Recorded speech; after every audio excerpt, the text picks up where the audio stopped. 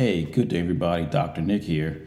Today, January 6th, I just want to hit you guys up with a quickie, and this has to do with phone etiquette on a date.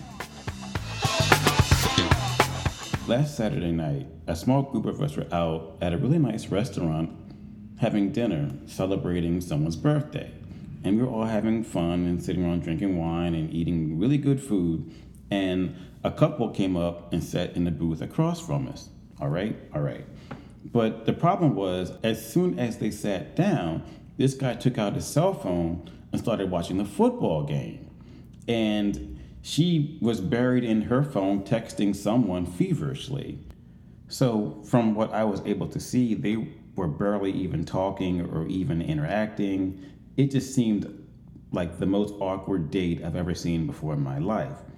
So right here, I just want to give you guys 3 tips on phone etiquette on a romantic date.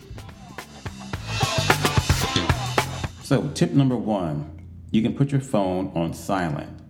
Or if there's a possibility that you could be getting an important phone call or something like that, or if you have a babysitter who you're kind of worried about with watching kids, that's fine. You can put it on vibrate. That's perfectly fine too.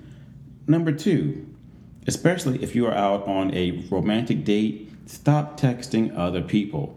It really lets the other person know how interested you are in them and that you actually could be doing something else with other people.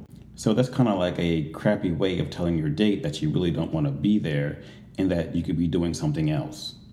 And number 3, if you really need to know what time it is that badly, you can wear a watch. Just saying. So just to close out this quickie, just to be truthful, if she was sitting there with him watching the football game and she was interacting with him watching the game and she was making comments and cheering and stuff like that, that would be cool because they were both doing something that they like and they were sharing something on their date, not sitting there on 2 separate islands doing their own thing. That's kind of weird. And number 2, let's say like if you were having a conversation about something and you were sharing pictures back and forth, and, oh yeah, this is this, and you were planning something to do after, or using, I don't know, Google Maps to see, how far away like the next thing was, or using technology to bring you together, that would have been cool too. That's fine. Not sitting there letting technology separate you two.